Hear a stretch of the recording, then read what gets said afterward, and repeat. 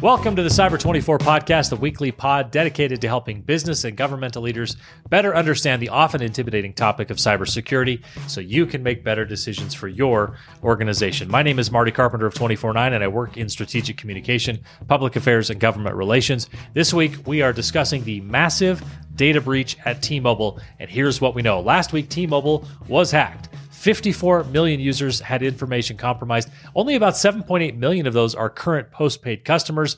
The other 46 million and change are prospective customers or former customers who had applied for plans, had their credit checked, something along those lines. Now, what we also know is this was not a ransomware attack. Very different because ransomware is very in vogue right now. T-Mobile hackers did not lock up systems and they did not demand payment. They just took the data and they are selling it on the black market for somewhere around $270,000, according to reports. Now, the Wall Street Journal points out that records on postpaid customers and prospective customers include first and last names, dates of birth, social security numbers, and driver's license information. They do not include passwords or PIN codes, so that is good information.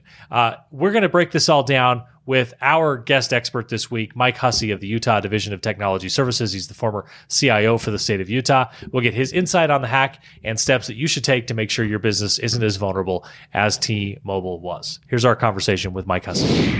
All right, Mike Hussey back in on the podcast with us. Mike, thanks for taking some time and being a friend of the pod, as always. Hey, thanks for having me, Marty. I always love being on the pod and enjoy the many benefits that come to me as being on the pod. Yeah, and thank goodness that when I called you to see if you'd join us on the show, that you have a phone that's not run by T-Mobile, because then you would have been hacked. That's the big thing going on in cybersecurity over the last week or so, is this T-Mobile hack, and we kind of did a little info off the top of the show to make sure people understand the scope of it. But you know, in essence, Mike, 54 million people have had their data breached in this T-Mobile hack. At last count, T-Mobile had like 102 million users in the country. Interestingly, not all 54 million of those people who had their data compromised in this hack are with T-Mobile, which brings us to some interesting questions. So let's start first with the hack. We know very little about it, so I'm wondering what you can tell me about it, how someone may have gone about this, what the vulnerability was, or if not, why don't we know anything about this? Because we usually know at least something about a hack by this point. You know that's interesting. You're right. I haven't heard a lot about how the hackers got a foothold there. It was really maybe it's being tight-lipped. Maybe T-Mobile doesn't know yet.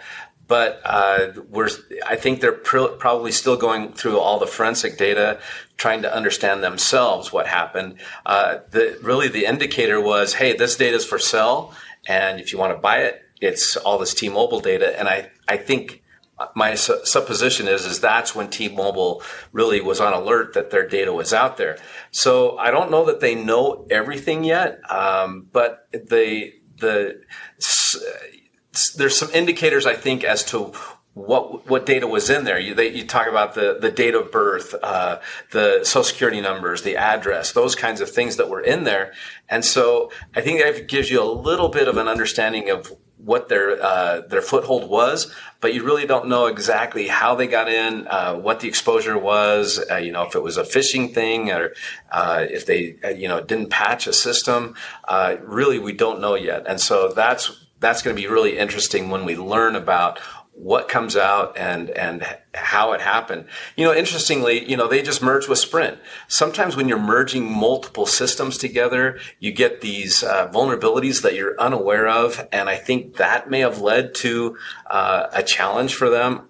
I honestly don't know, but I've seen it myself where you merge all these large systems together and you miss something. And that may have been the case here. I really don't know, but I'm sure we'll be hearing in the very near future. Yeah.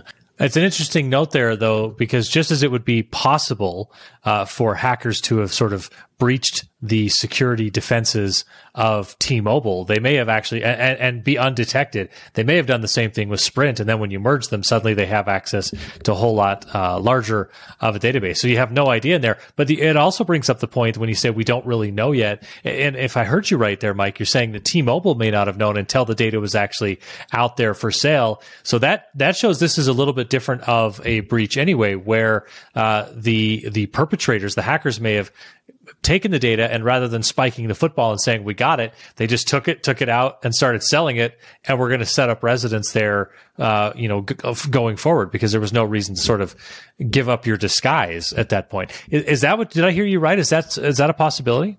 Very, very likely. Oftentimes these bad actors do such a good job of staying covert, especially when they have a foothold. They're trying to say, hey, we're not going to play our hand yet until we can very carefully see what we have access to, what data we might be able to exfiltrate from these systems, and then start to get a better understanding of what value they have. And if they're done, that's when they start selling the data. So they could have had a foothold for months. Who knows? As long as they can stay covert and hide their tracks, they might have been there a little while. And again, once the data is being sold, of course, T-Mobile's on notice. Yeah, it also might just be a matter of ransomware has been so commonplace over the last couple of years that we're accustomed to businesses finding out right away that they have a problem because they've been hit with ransomware, and that comes with someone asking you for money to get your systems back open. And in this case, from what we're hearing, it's not a ransomware attack. There was no threat to lock up systems. Does that surprise you at all that someone could have that kind of access to the system and not have sort of locked it down? Or is it maybe an indication of what we were just talking about? They could come in, they could get the data, they could get it out, and they wanted to stay in there, so ransomware was not the way to go. And that may kind of let us know what T-Mobile was dealing with, because they did not have the ability to lock up the systems that would then provide a ransom to these bad actors. And so maybe their only option was exfiltrate the data. And, we're so used to talking about ransomware attacks and these 1-2 punches that, you lock up the system and then you sell the data, or you leverage the data as a way to pay the ransom. If you can't get that foothold that you need to lock up the systems with ransomware, then hey, you just go with what you got. And I'm sure that's what these guys did, is just say, hey, we've got this data. We can't figure out any other way to lock up the system to demand a ransom. So we're just going to sell this we're going to make $270,000 and we're going to call it good. So I think that's probably what they had. And it just basically told us that's the foothold that these bad actors had, and that's what they could get. So I think that really tells a little bit about what T-Mobile was dealing with. I mentioned briefly that of the 54 million people who had their data compromised, not all 54 million are T-Mobile customers, which I found really interesting. And what that leads us to understand is that T-Mobile was collecting data on people who were applying for credit or having their credit checked so they could get an account with T-Mobile, who may or may not still be with T-Mobile, may never have actually signed up for a service plan with T-Mobile, just went so far as to have credit checked. Maybe they were denied because their credit wasn't sufficient to finalize the purchase. But either way, T-Mobile then evidently made the decision to hang on to that data.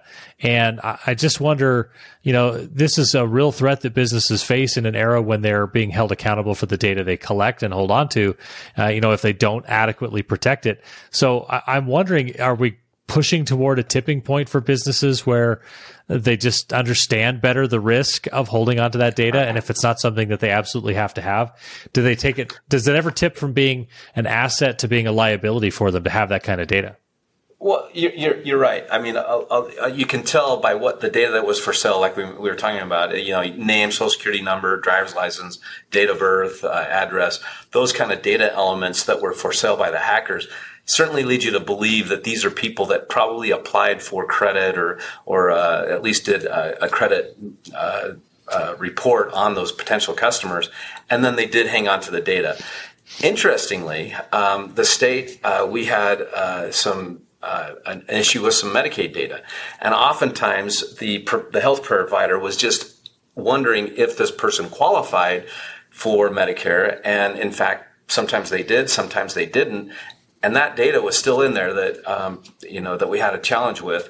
And so, it is kind of, back in the day, it was kind of just what you did. You had, hey, these people applied for credit. They didn't get credit. They're not a customer, but we hung on to to the data. And so maybe this really is a shot over the bow to say, hey, maybe we should start scaling back and only have the data we need and start not worrying about, hey, do we really need Marty Carpenter's mother's maiden name, or do we really need Marty Carpenter's first pet's name? Those are the kinds of things that we really got to start evaluating what you need and what you don't need. And now that companies are starting to see the challenges that come up with hanging onto that data, do we really need it? And I think that's really the shot out of over the bow that I'm talking about. And hey, it's just a good time to reassess the data, why you're collecting it. Sometimes it's marketing data. So if there's people that have applied for credit, they didn't get it with T-Mobile, but then another promotion cycles around and maybe they have a marketing opportunity for some of those folks.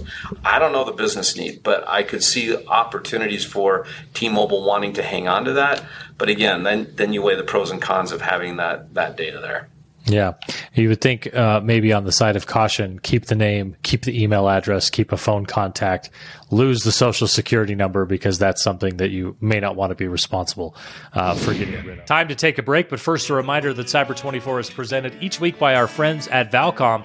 Valcom is a Utah-based IT solutions and services provider with a drive for getting IT right. From ironclad security to computing and beyond, Valcom's 35-plus years means they have the experience and the expertise to help your business from the desktop to the data center. Check them out at VLCM.com. Back with more on the Cyber24 podcast and our conversation with Mike Hussey, presented by Valcom, right after this.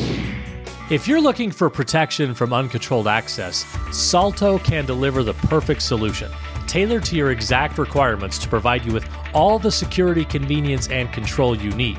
With Salto, you install access control in a wire-free environment, so there's no need to hardwire the building.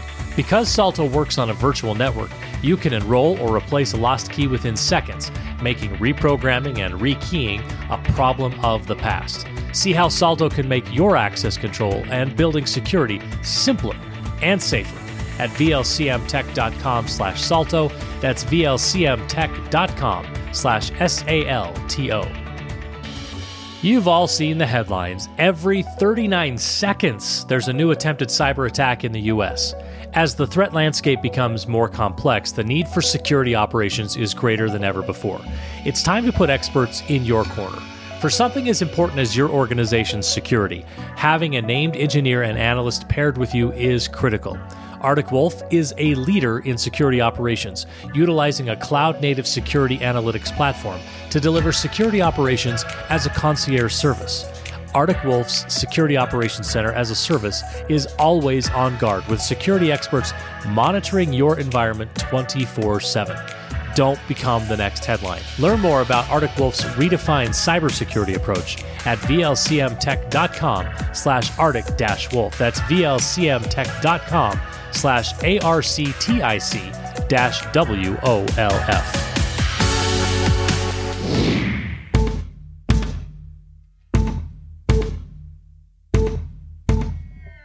Welcome back to the Cyber24 podcast presented by Valcom. We continue our discussion now with Mike Hussey from the Utah Division of Technology Services. There's this old adage that says, when you ask a bank robber, why do you rob banks? And the bank robber would respond, because that's where the money is. And I think there's something to this and a trend being identified that hackers are going after the places where the data is.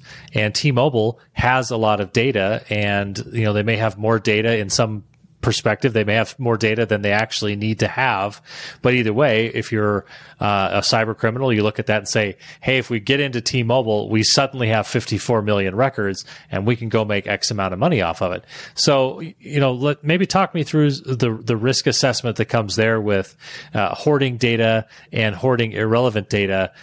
We just talked before the break that a lot of people, will collect it and hang on to it for marketing reasons. But you make yourself a target when you hold on to more of that. It's not just we're a big company, but when they can see that you're collecting and holding on to a lot of data, that makes you a bigger target. And that has to factor in somehow to the consideration for what your practice is. No, I love your analogy that data is the new oil, and you sometimes can have an oil spill. I mean, we know that conjures up some very visual, scary images for us. And so that's why I think, as we were talking about it a minute ago, that, hey, the warning shots over the bow, hey, do we really need that data or that irrelevant data? Do we want to hang on to that? And I think that's really starting to get into the questions that businesses need to ask themselves. Is there value for us? And I think more and more, from a state's perspective, we're seeing the correlation of systems. Hey, I'm a boat owner. Maybe I want my fishing license as well. So from a state's perspective, you sometimes try and suggest opportunities to make the citizen's life easier.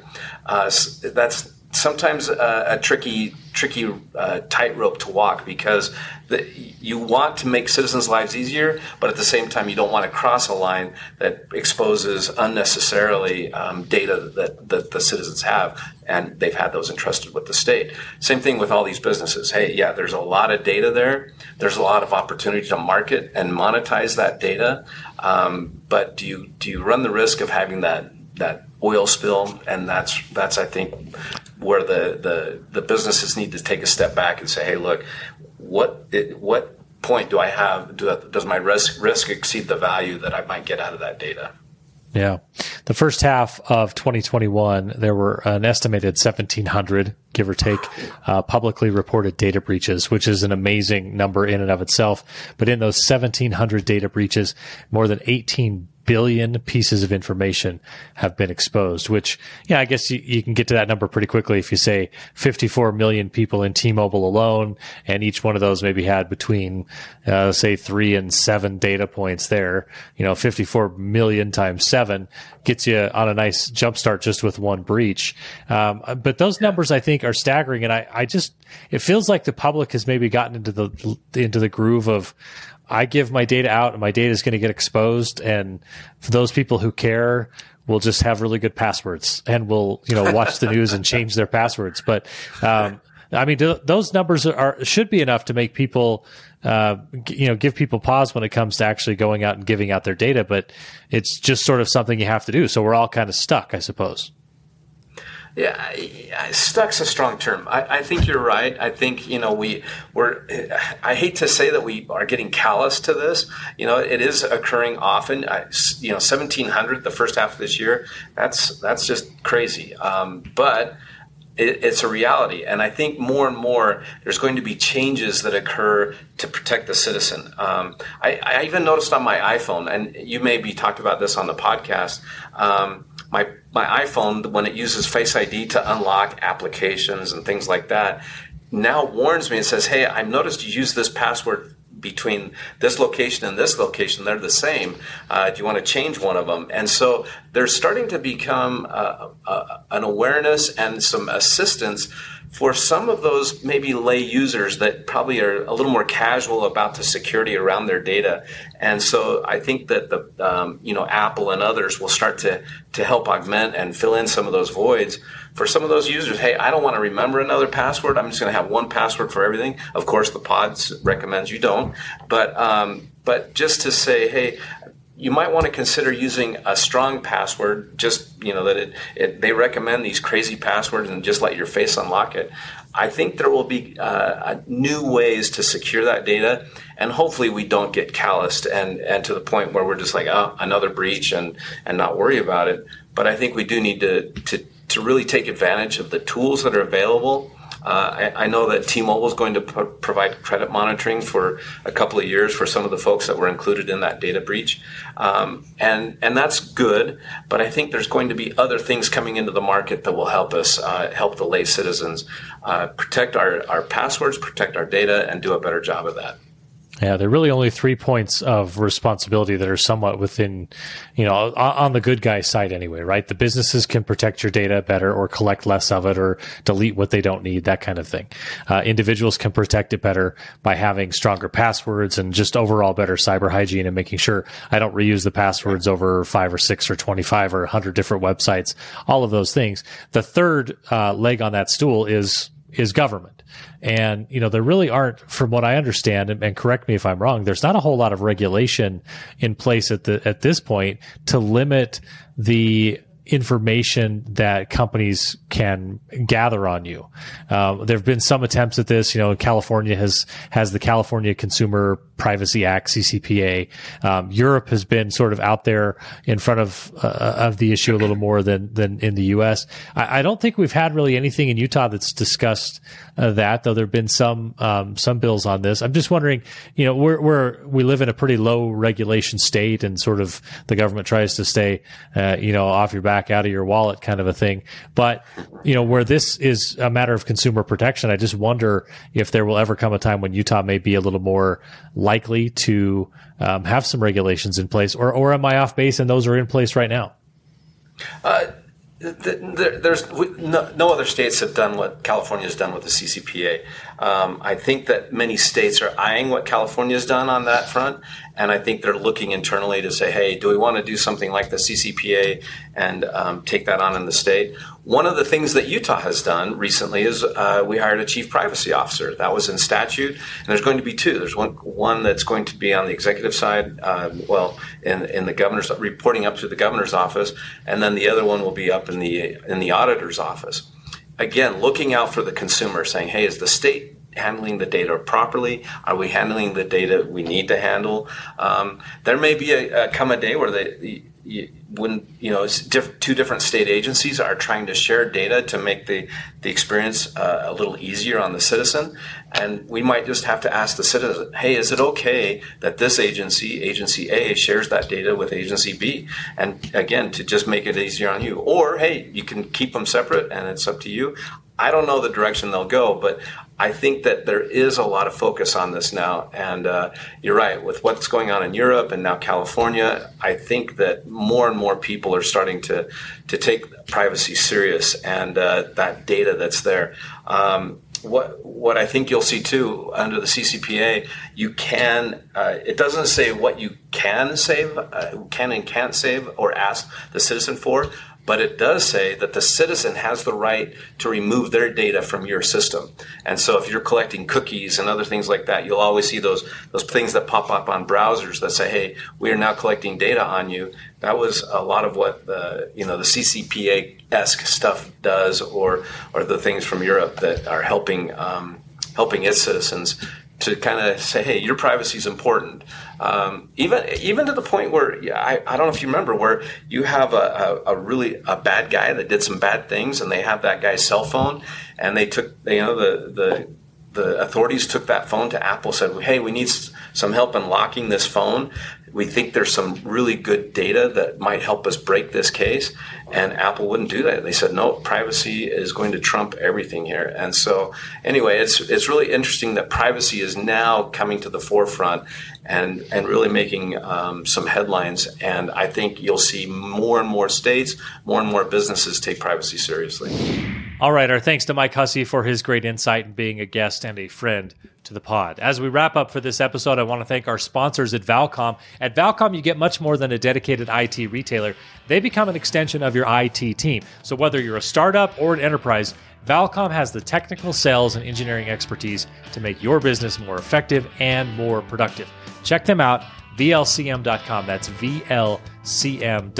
Also want to pass along special thanks to our supporting partners at the Utah Division of Technology Services, the Kempsey C. Gardner Policy Institute at the University of Utah, our friends at Secumont, plus the Utah Attorney General's Office and the Utah Department of Public Safety. You can follow us on Twitter at cyber24_, or you can follow us on Facebook. Hey, hit us up in either place. Let us know what you think, or if you have a topic you'd like to discuss. You can also rate and review the podcast on Apple Podcasts. We love those 5-star reviews. Thanks, everyone. Have a great week and stay safe online.